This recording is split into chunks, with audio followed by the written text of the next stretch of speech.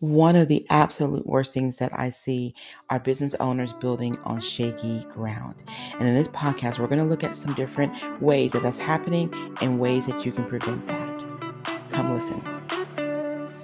Welcome to the Behind Her Brand podcast with your host, Kimberly Spencer. Every week, join Kimberly and her guest for inspiring interviews with passionate business builders, corporate leaders, and catalysts of change. Plus, we will be sharing business and career building strategies and tools that you can use to grow. So let's dive into today's episode.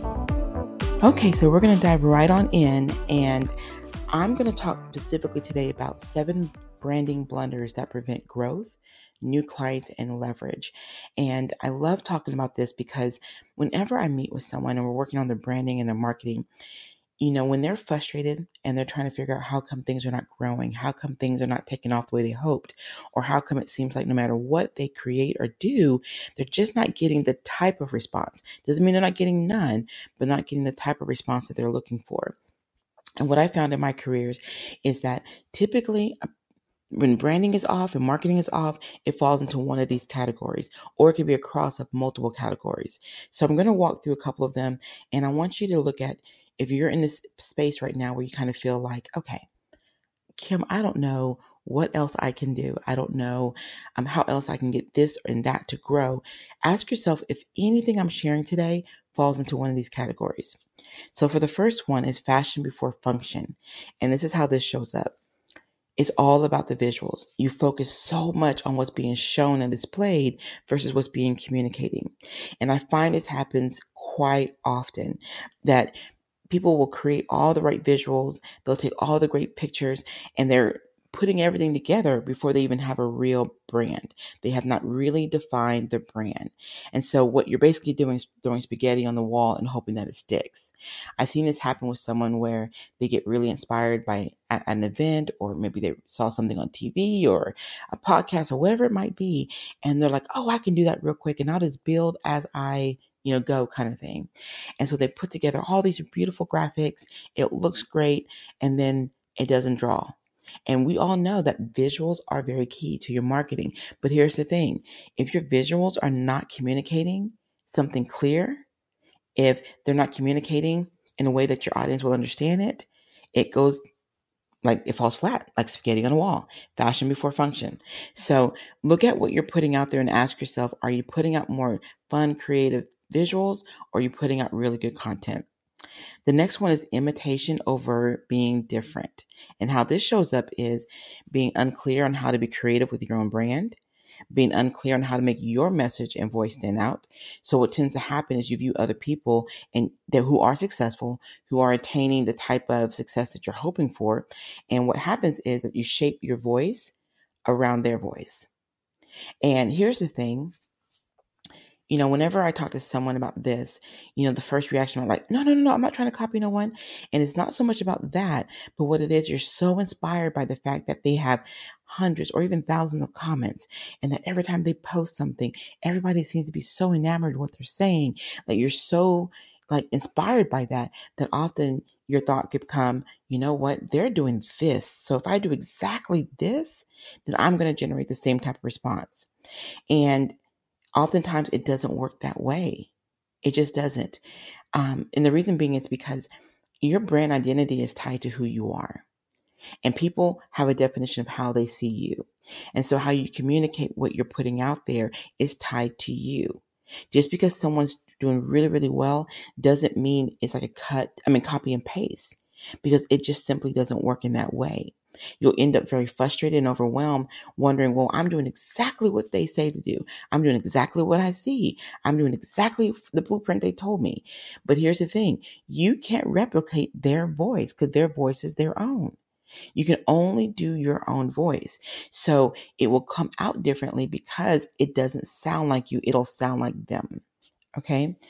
And oftentimes in this particular area, what I find is that you sometimes question if you are the solution. You question if your audience really and truly understands you. And it never fails. You start to become gray. You blend in versus standing out. So if you find yourself in this situation, this is a great time to really pause and look at your brand identity. Look at what your brand is. Look at how clear you're communicating it, looking at whether this brand really fits you. So let me give you an example, especially in this area. I had, let me think, at the time, 3 organizers I was working with, okay? Not personally, but as my clients.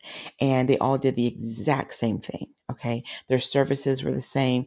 The products were a little slightly different here or there, but for the most part, it was still in the same area. And yet they could not be more different in personality. Okay. One was highly creative. Everything was pops of colors and vibrancy, etc. Another person was more muted. They liked more of the pale down version. They liked very clean blue, grays, very different type of looks.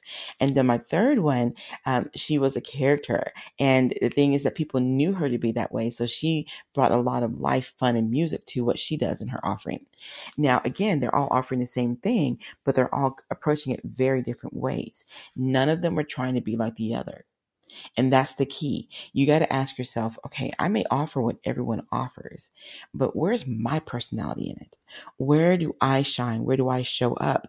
And when you start really peeling back that layer and you infuse that into your brand, you'll find that you'll have a much more engaging brand positioning. Okay, so here's another one.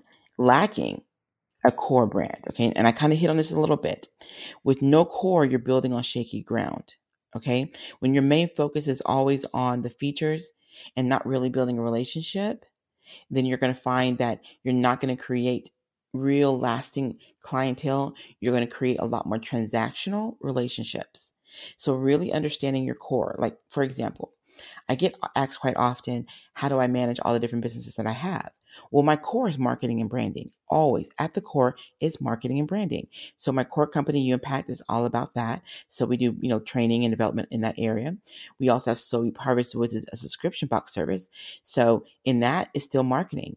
Okay. We're helping people sow into other people. We're helping people provide giftable items to, either people in their business or in personal life.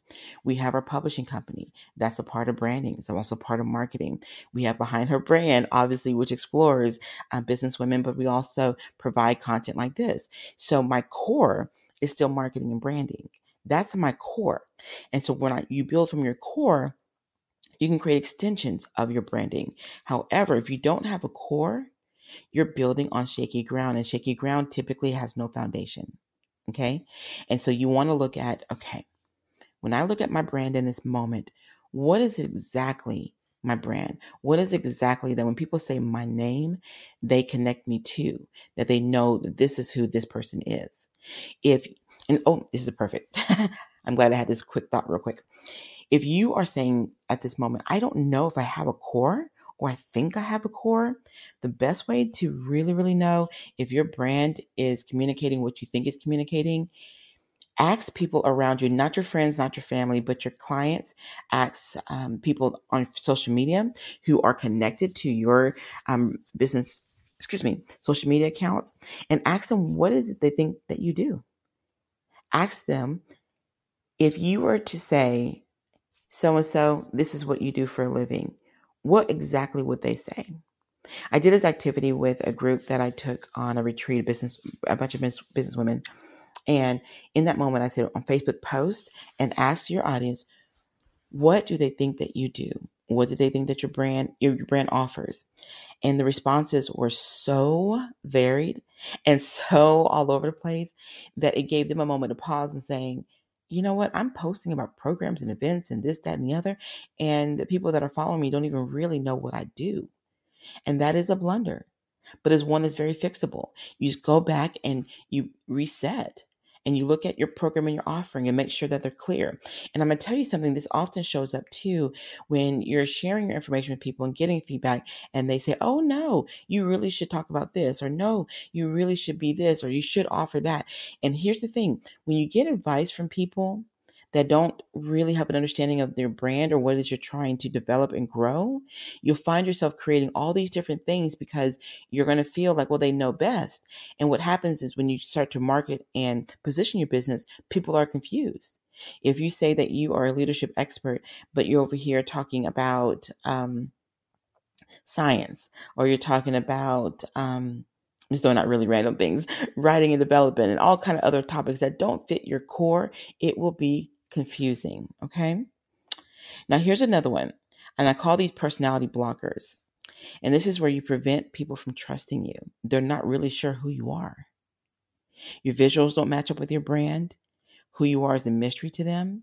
And if you ask, well, how is this different from not having a core brand? A personality blocker is a little bit different. Okay. The core of it is that people don't really know you, period.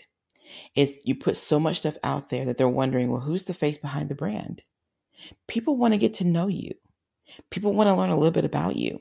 And I'll tell you guys, I am the most private person. I really am.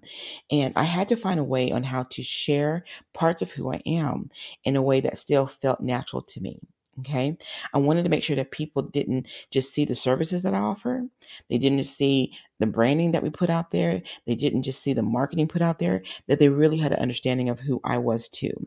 And so if you look at what you're putting out there and people still don't really know you, find ways that you can share parts of who you are in a way that's comfortable for you. Because here's the thing. Most people love to connect to a brand when they have an idea of the person behind it or a person connected to it. Like, for example, Nike has done a great job in their marketing, but they always tie well-known athletes to their brand because they know that people need a face. People need someone to connect their brand to, that they feel like, okay, if this person's connected to it, I definitely got to be a part of it. That is key. So make sure that you are showing up. Okay. The next one is unclear messaging or mixed messaging. And this shows up when you have multiple messages, multiple stories, and none add up. And more importantly, your prospects and your clients are not in your story. When you're sharing what you're about, when you're sharing why you're passionate about what you do, when you're sharing about what you are striving to create in terms of a solution for your audience, you got to infuse them in your story. They got to understand, well, why should I trust you? Why should I sign up? Do you understand what I'm going through? Do you understand my challenges? Do you understand this, that, and the other? They need to look to you as a solution, as someone that can potentially get them from point A to point B, or someone that can help them work on whatever it is that you may be presenting. So it's very clear the messaging is clear, because here's what happens often. You can have an amazing website that is very clear. But if I go to your social media, I see something totally opposite. If I go to your workshop, I'm like, wait a minute, I thought they offered, okay, now I'm confused. When that starts to happen, you lose your audience. A confused buyer never, ever buys. And very often do they ever go back to check in with you again.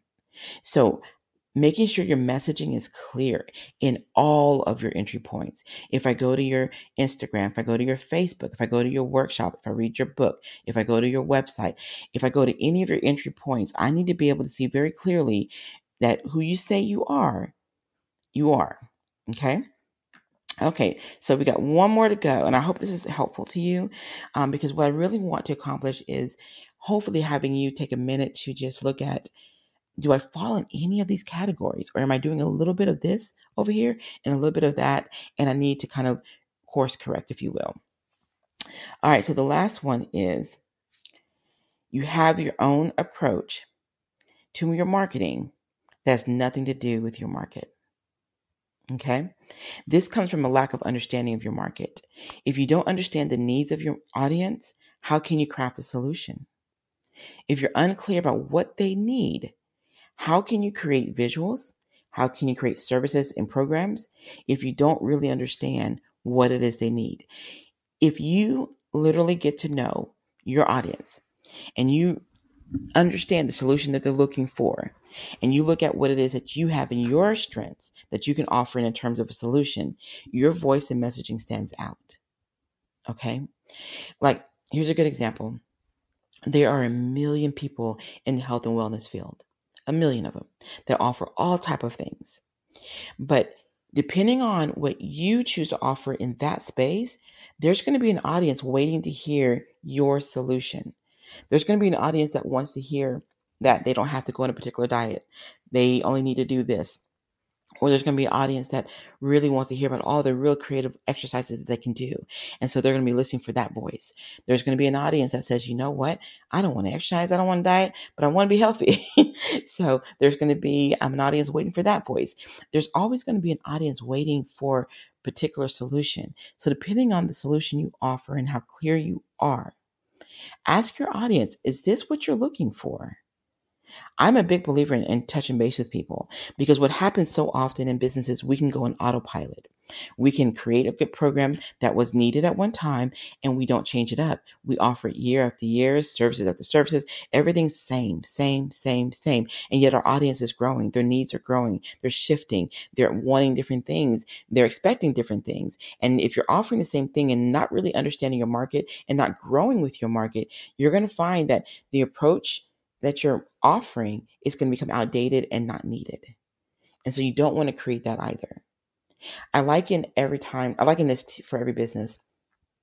When you look at reality shows, they always change the opening trailer, right? It's always different, fresh, creative, and it gives you a sense of what the new season is going to be about.